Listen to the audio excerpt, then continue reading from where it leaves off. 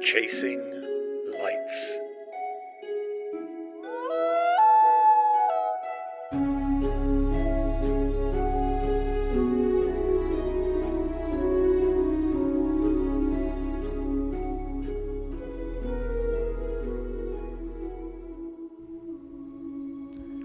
Chapter 7. What about the other road out of town? A friend of my mother's offered the use of their summer cottage when they weren't there. North of Anchorage is the Matanuska Valley, the only real farmland in the state. Matanuska Maid provided most of the dairy we ate and drank, and it was also known as the source of a brand of marijuana called Matanuska Thunderfuck. I don't know how potent it was, but after working in the branding business for a few years, I learned to respect the inherent power of that name, for its intended demographic anyway. The brand promise and benefit are threaded so elegantly into the name that it is difficult to miss its meaning. Every August, there was a state fair in Palmer, a small town at one end of the valley. It was like most small farm towns anywhere. The only real difference was the Matanuska Glacial Valley and Kinnick Glacier a few miles away. I've always thought of it as one of the calmer areas in the state. If Jane Austen had set one of her stories in Alaska, she probably would have chosen the valley, even though there aren't any great houses belonging to handsome gentlemen with ample incomes. The state fair looked like any other farmer gathering. Stands sheltered various livestock, award-winning vegetables, pies, and jams and jellies. The cabbages, though, were notable. Now, thanks to the intensity of the short growing season with 24-hour sunlight, cabbages could get above 100 pounds and spread more than 6 feet across. Handcrafted goods were on display as well, and I remember my mom helping with a stand that had something to do with her weaving. I was most interested in the carnival rides that took up the midway. There was always a Ferris wheel, a merry-go-round, and usually some sort of large egg beater-like contraption that would spin people around in small circles, surrounded by medium circles, while riding around in a big circle. I don't know why I liked that one, but I did. And near the fairgrounds, and right next to the train tracks, was a little valley completely overrun by wild raspberry bushes. I've never seen so many raspberry bushes. We were enlisted to help my mom pick berries, and we were handed large pots to fill. My mother always filled hers first, not because she hurried, but because she stayed focused on the job. Just like when she knits, there's no fuss, no demonstration of her hard work. She just does it, one step at a time. I'm afraid I was a terrible berry picker. To start with, I would eat them. Then I would have to take a break and look up at the sky, and then I would have to complain about how tired I was, and before I knew it, my pot was maybe a quarter full. Unfortunately, enough berries were picked that my mother would have enough to make jam. The jam was wonderful, but even better was the bubbled froth she would skim off the top as it was boiling. She would put it on a plate for all of us to taste once it had cooled. The strongest essence of berry. I swear we could taste sunlight. Driving the Glen Highway out of Anchorage was a completely different task than driving Turnagain Arm. Gentle curves and mild inclines prevailed, while the first 15 miles to Eagle River, another small town, were on a 4-lane highway. Eagle River was officially considered a suburb of Anchorage with its population of 2,400 people. Now, most people in Eagle River didn't consider themselves part of Anchorage, and in Anchorage, we didn't really want to claim them either. Outside of Eagle River, the road would narrow to 2 lanes, and in another 25 miles or so, there was a turn off the Glen Highway towards Wasilla, Talkeetna, Denali, and ultimately Fairbanks. We didn't go on to Fairbanks. We didn't even go to Wasilla. Now, Wasilla at that time was a very small village that later became famous when the former mayor became governor of Alaska, then a controversial Vice President candidate with John McCain in 2008. Known for her aggressive and divisive rhetoric, more in the style of present-day politicians, the media was eager to understand where Sarah Palin came from. And Wasilla was described as a suburb of Anchorage at that point, a misleading description of a place that one must travel 45 miles through open countryside or farmland to get there. But when Miss Palin entered the national political scene, all my Alaskan diaspora friends called each other to answer the same questions the media was asking. Who is Sarah Palin? The only thing we could come up with was this: Sarah Palin was from Wasilla. To us, that described perfectly what she ended up doing during the campaign. We were the same generation as Ms. Palin growing up, and whenever the Wasilla track team came to compete in Anchorage, we were frankly unsettled. They were a tough bunch. So we turned off onto a gravel road through the woods until we got to the cabin. And carrying our groceries, sleeping bags, and clothing down a little footpath, we suddenly came upon an A-frame cottage with one side of a steep roof interrupted by a wall of windows facing the wraparound porch. It was almost perched at the top of a short bluff that went down to the lake. It was a small lake, but pretty, with a dozen or so cottages placed far apart from each other. Called Horseshoe Lake, it was aptly named as the water swept around an isthmus where we were located into a full U shape. We jumped quickly into our swimsuits and made our way to the water below. A wooden staircase allowed us to easily get down the bluff to the dock. My brother ran to the end of the dock and jumped in, which in retrospect was the best way to do it. I didn't. Instead, I slowly walked from the shallows, trying to adjust to the ice water, yelping as the water rose above my waist, then finally going under. It really was cold, so much so that after an hour in the water, our lips would turn blue. Now, after my lengthy entry process, I was able to swim and meet my brother on a raft that was anchored about 50 feet away. We pulled ourselves up onto the raft after a bit of difficulty. It was slippery, but there was a lot of underwater plants growing near it, which drove us to try even harder. Something about feeling the plants around our feet was deeply disturbing. And once on the raft, I discovered why my method of entering the water was ill-advised. A large population of leeches lived in the shallows. My slowness allowed a few to attach themselves to me. Our first experience with leeches, we rushed back to the dock and then the house to find out what could be done. And quite a bit of salt later, they were unattached. From that point forward, getting them off just became a normal thing. There's a scene in the film The African Queen when Humphrey Bogart is covered in leeches after towing a boat through a swamp. And our new familiarity with the black and brown worms did not diminish our horror when we watched the movie. We spent most of our time in the water anyway, and most of our time at the cottage in a bathing suit. There was no running water in the cottage or electricity.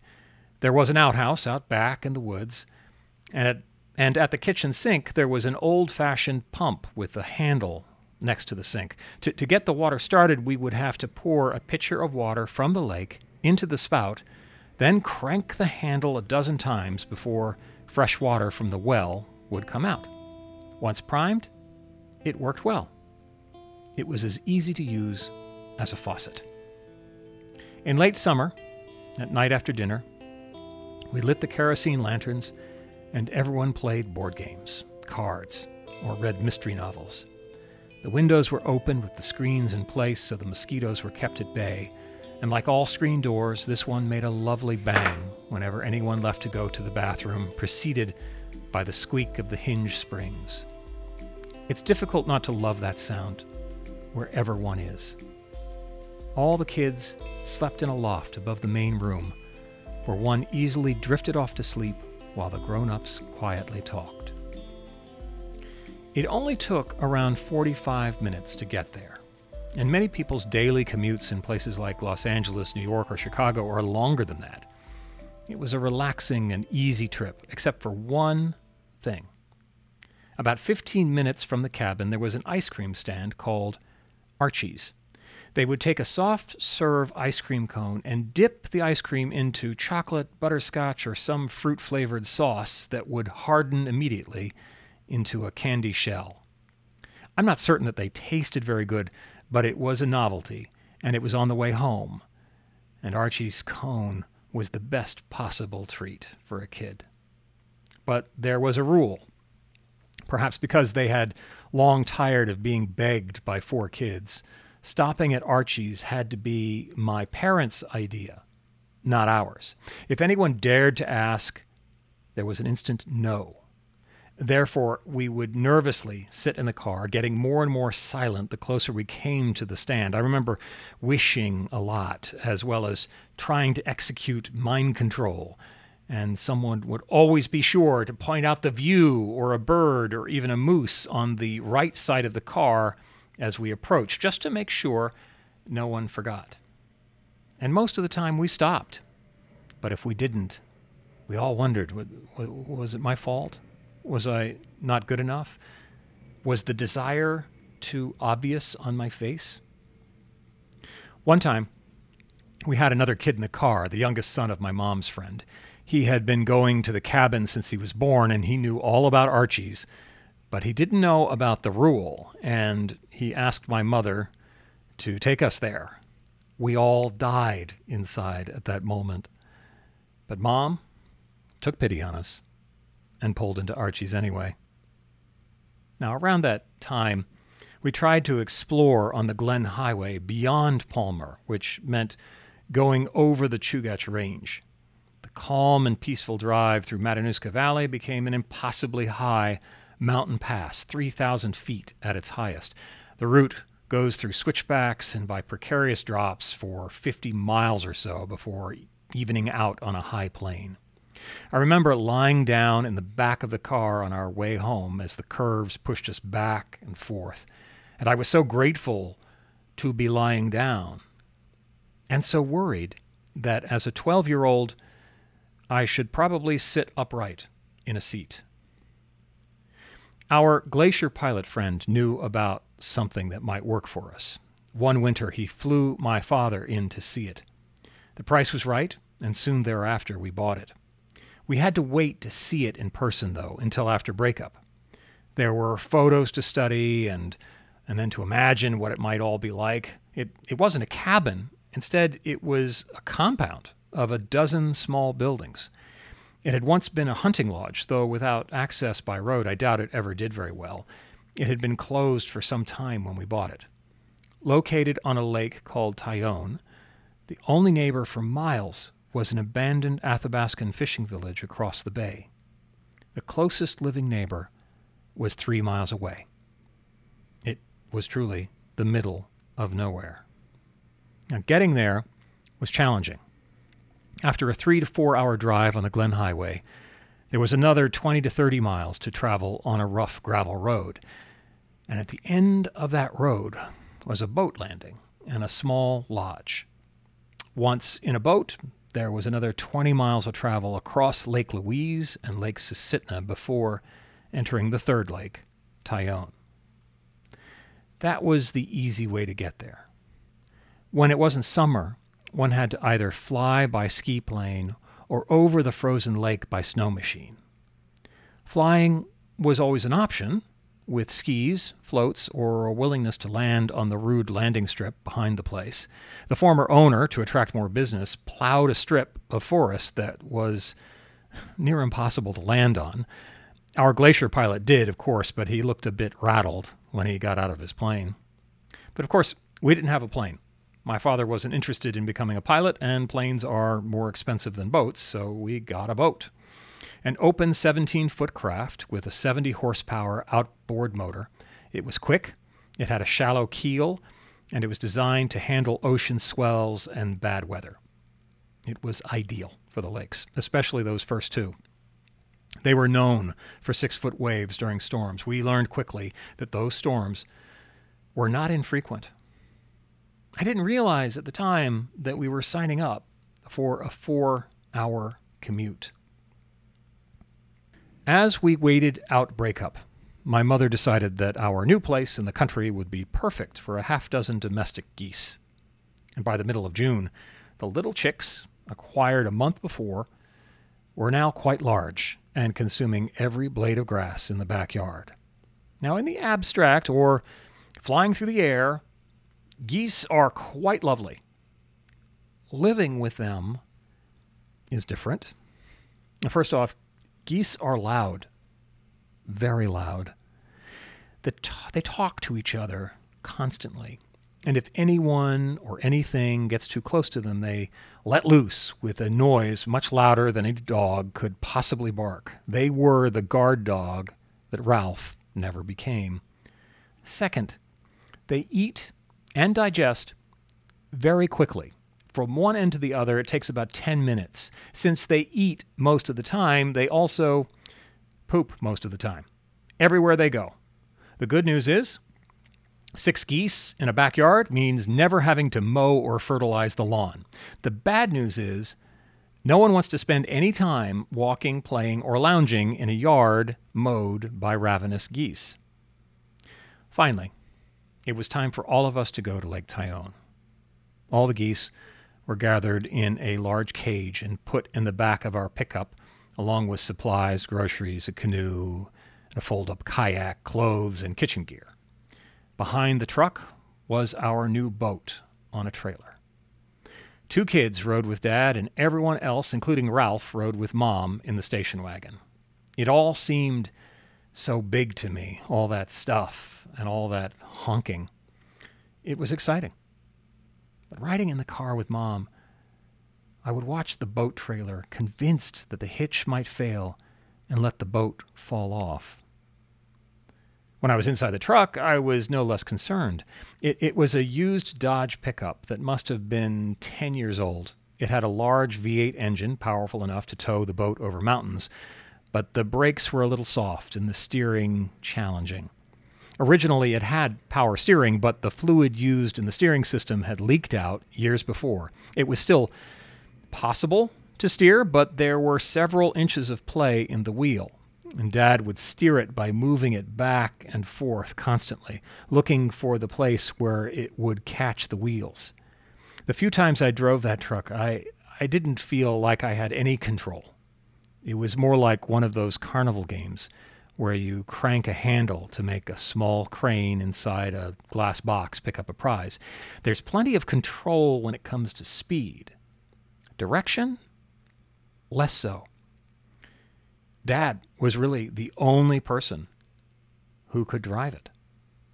He liked the way the old truck drove as much as he loved the challenging switchbacks of a mountain pass. Probably the only thing that would have made it more to his liking might be a blizzard, but as far as I can remember, we never drove through that pass in a snowstorm. Going up a hill in a jagged valley between 2 dark stone peaks, the engine suddenly stopped. We pulled over to a narrow shoulder on the road and gently came to a stop. My father tried to restart the engine, but there was no response and no battery power whatsoever. None of us knew anything about repairing engines, but we got out of the truck and popped the hood. I think that in some ways men, especially men stopped in mountain passes, are required to do that, lift up the hood and look at the engine as if they know what's wrong and what can be done about it. Boys too. Now, one can always tell that's going on by looking at the bobbing heads of the men. Yep, that looks broken to me. It's been a while since I've seen something like that. Someone might then point at the windshield washer fluid to say, "There's your problem, right there, not enough fluid." The fact that my brother and I had to stand on tiptoe to see the engine didn't really matter. To all who might see us, we were 3 knowledgeable guys consulting on our engine trouble. But we weren't very convincing. The road was empty of traffic. But in a few minutes, a guy in another pickup truck pulled up, got out, and asked us if we needed any help. He went up to the engine. He looked at it. Then he pulled out a long and frayed belt that belonged to our alternator. Now, the alternator is the device that recharges the battery from the motion of the engine, but it needs a belt to do that. We were miles from the nearest gas station without an alternator belt, and therefore no battery and no functioning engine. "I have one of those in my truck," the guy suddenly said. He then went and got a brand new belt out of the back, and he then installed it. Of course, our battery was dead, but he had the jumper cables ready, and he gave us a jump off of his truck. My dad offered to pay him for all the help, but the guy would only accept, after some arguing, the cost of a new belt. And before we got back in the truck, someone looked up at the mountain peaks on either side, and there, on the rocks, were several doll sheep making their way to the next bit of scrub brush. They were unreal, jumping and running on an almost vertical cliff face, completely comfortable in the most impossible place. We didn't see them while we were driving, of course, nor while we were looking at the broken engine, but they were there, noticing us and wondering what we were doing down below. I never wanted to take my dad's luck for granted, but it never failed us. The mountain pass usually took about an hour to get through. By the time we got to the other side, we had been on the road for 2 hours and had at least one more to go. There wasn't an Archie's on this route, but after the pass, there was a little diner at the base of the mountains. It was called Gunsight Mountain Lodge. They probably had a couple of cabins in the back, but all I remember is the diner, the burgers, and the pinball machine. When I stood in the parking lot and looked back at the mountains, I could see where they got the name. At the top of the mountain was a rectangular gap that looked precisely like the notch used for aiming a gun. All my brother and I wanted to do was play the pinball machine, and we shamelessly begged for quarters. Now, he had a real knack for it and wasn't afraid to tempt the tilt shutdown device by bumping the corners to move the ball where he wanted. Later, video games started to show up, and they were fun, but nowhere near as exciting as that old pinball machine made in Chicago and situated at the base of Gunsight Mountain. An hour or so later, we got to the boat landing at Lake Louise. Now, everyone probably was ready to call it a day at that point, but there was still more to come. First, my father had to back the boat trailer into the water, a very difficult thing to do. Then, after quite a few tries and retries, it was in the water and tied to the dock. The geese were honking, and Ralph was barking with everything he had, somehow trying to top them or at least match them. Now, growing up, other adults would often comment on what well-behaved children we were. We tried our best, but I wonder if we appeared quieter and more reserved than we were because of the chaos all around us. I used to get mad at the geese for being so loud, but maybe they made us look good. We packed all our gear around the big cage of geese in the boat, then fit ourselves in the spaces still left. We untied, the engine started, and we took off across the lake towards the entrance to Lake Susitna. I imagine that old-timers watched us take off and shook their heads. How will they ever manage? We wondered that too. While the geese, well, they just wanted us to stop moving.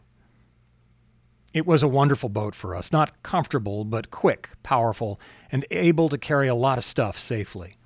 Lake Louise, don't mistake, by the way, this lake for the placid Lake Louise in Canada, was big, challenging, with intense winds causing 6-foot or larger breakers right at the spot where the channel to Lake Susitna starts. The lake was gentle to us that first time, and as we came up to the channel, a zigzagging, marshy river that spanned about a city block in length, my father throttled down the motor. We bobbed a bit in the waves as he slowly approached, and then the propeller got stuck in the sandy lake bottom. Going forward and back, we somehow managed to get unstuck before we tried again. Now this time, my brother and I were part of the effort. My brother lay down in the front of the boat with his head over the side so he could look down into the water. He directed my father to the deeper parts of the channel, while I was in the back, perched over the outboard with my hands on the handle at the back. When it became too shallow, I would pull back and pivot the propeller up to avoid getting stuck. Now, at full speed, it would have been impossible, but poking along slowly, it was just doable. There was a point when my father said, "This is impossible. How do people do this?" I agreed with him. It was taking forever, and I was pretty sure that the sand below us changed all the time, so even if we learned the right way to do it, it would probably change the next time. But we got through. Like Humphrey Bogart and Katharine Hepburn in The African Queen, we made it through. The fresh waves started coming at us, and Dad rammed the throttle down, and we pounded through. And later, the locals taught us the way through. Instead of going slow, the secret was to go at full speed. Now, when a boat goes quickly, it rises in the water and therefore requires much less room underneath it. The first time we did it, it was terrifying. We would hit something somewhere. We would likely crash. We would get stuck here in a storm, but we never did. Instead, we smoothly passed through every time, just like a local. But I missed being the point guy on the motor. I continued to sit in the back, watching the engine to make sure everything was okay. I worried a lot, but really, I had no idea what I would do if something went wrong. I guess I wanted the job so badly that I was willing to pretend that I had something to contribute. Lake Susitna started angry, but always calmed down quickly. It was a longer lake than Louise, so logically there was so much more room for waves to develop. They could get bad in a storm, of course, but it was mostly mild. The channel between Lake Susitna and Lake Tyone was barely a channel. It was just a mild narrowing of the lake with plenty of room for anyone to get through. Tyone meandered back and forth like a broad river and was almost always calm. Once we got past the Lake Louise Channel, no more heroics were required. By the time we got to our new place in the bush, we had traveled almost 200 miles. The cabins could be seen from a mile away.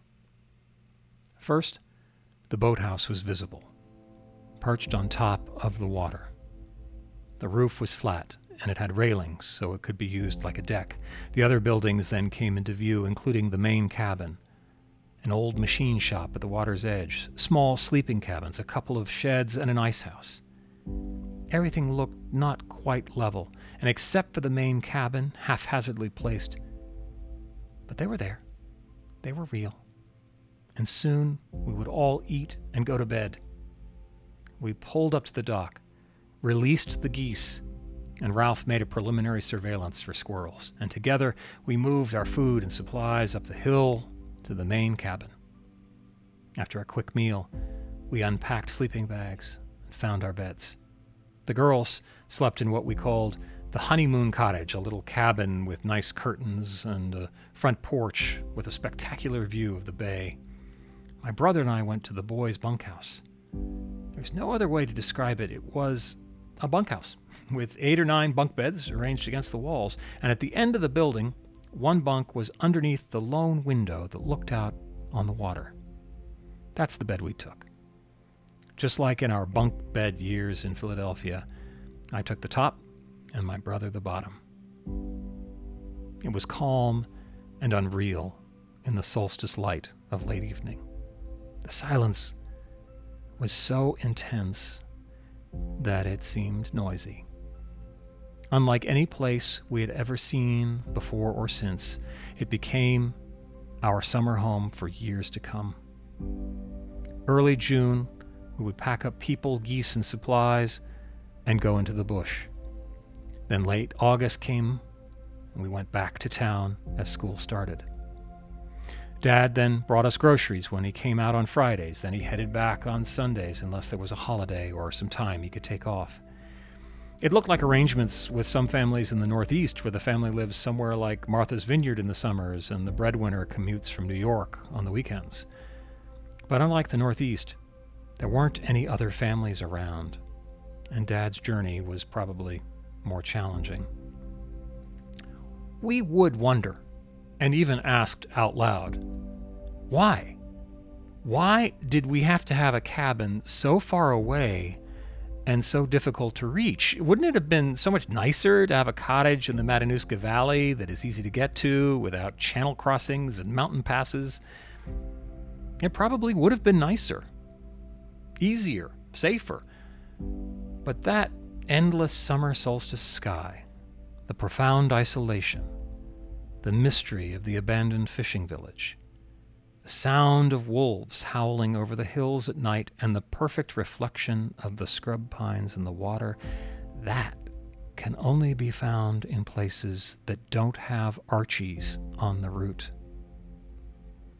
We discovered a lake was over a hill next to our lake. It was favored as a nesting area for a large group of wild swans.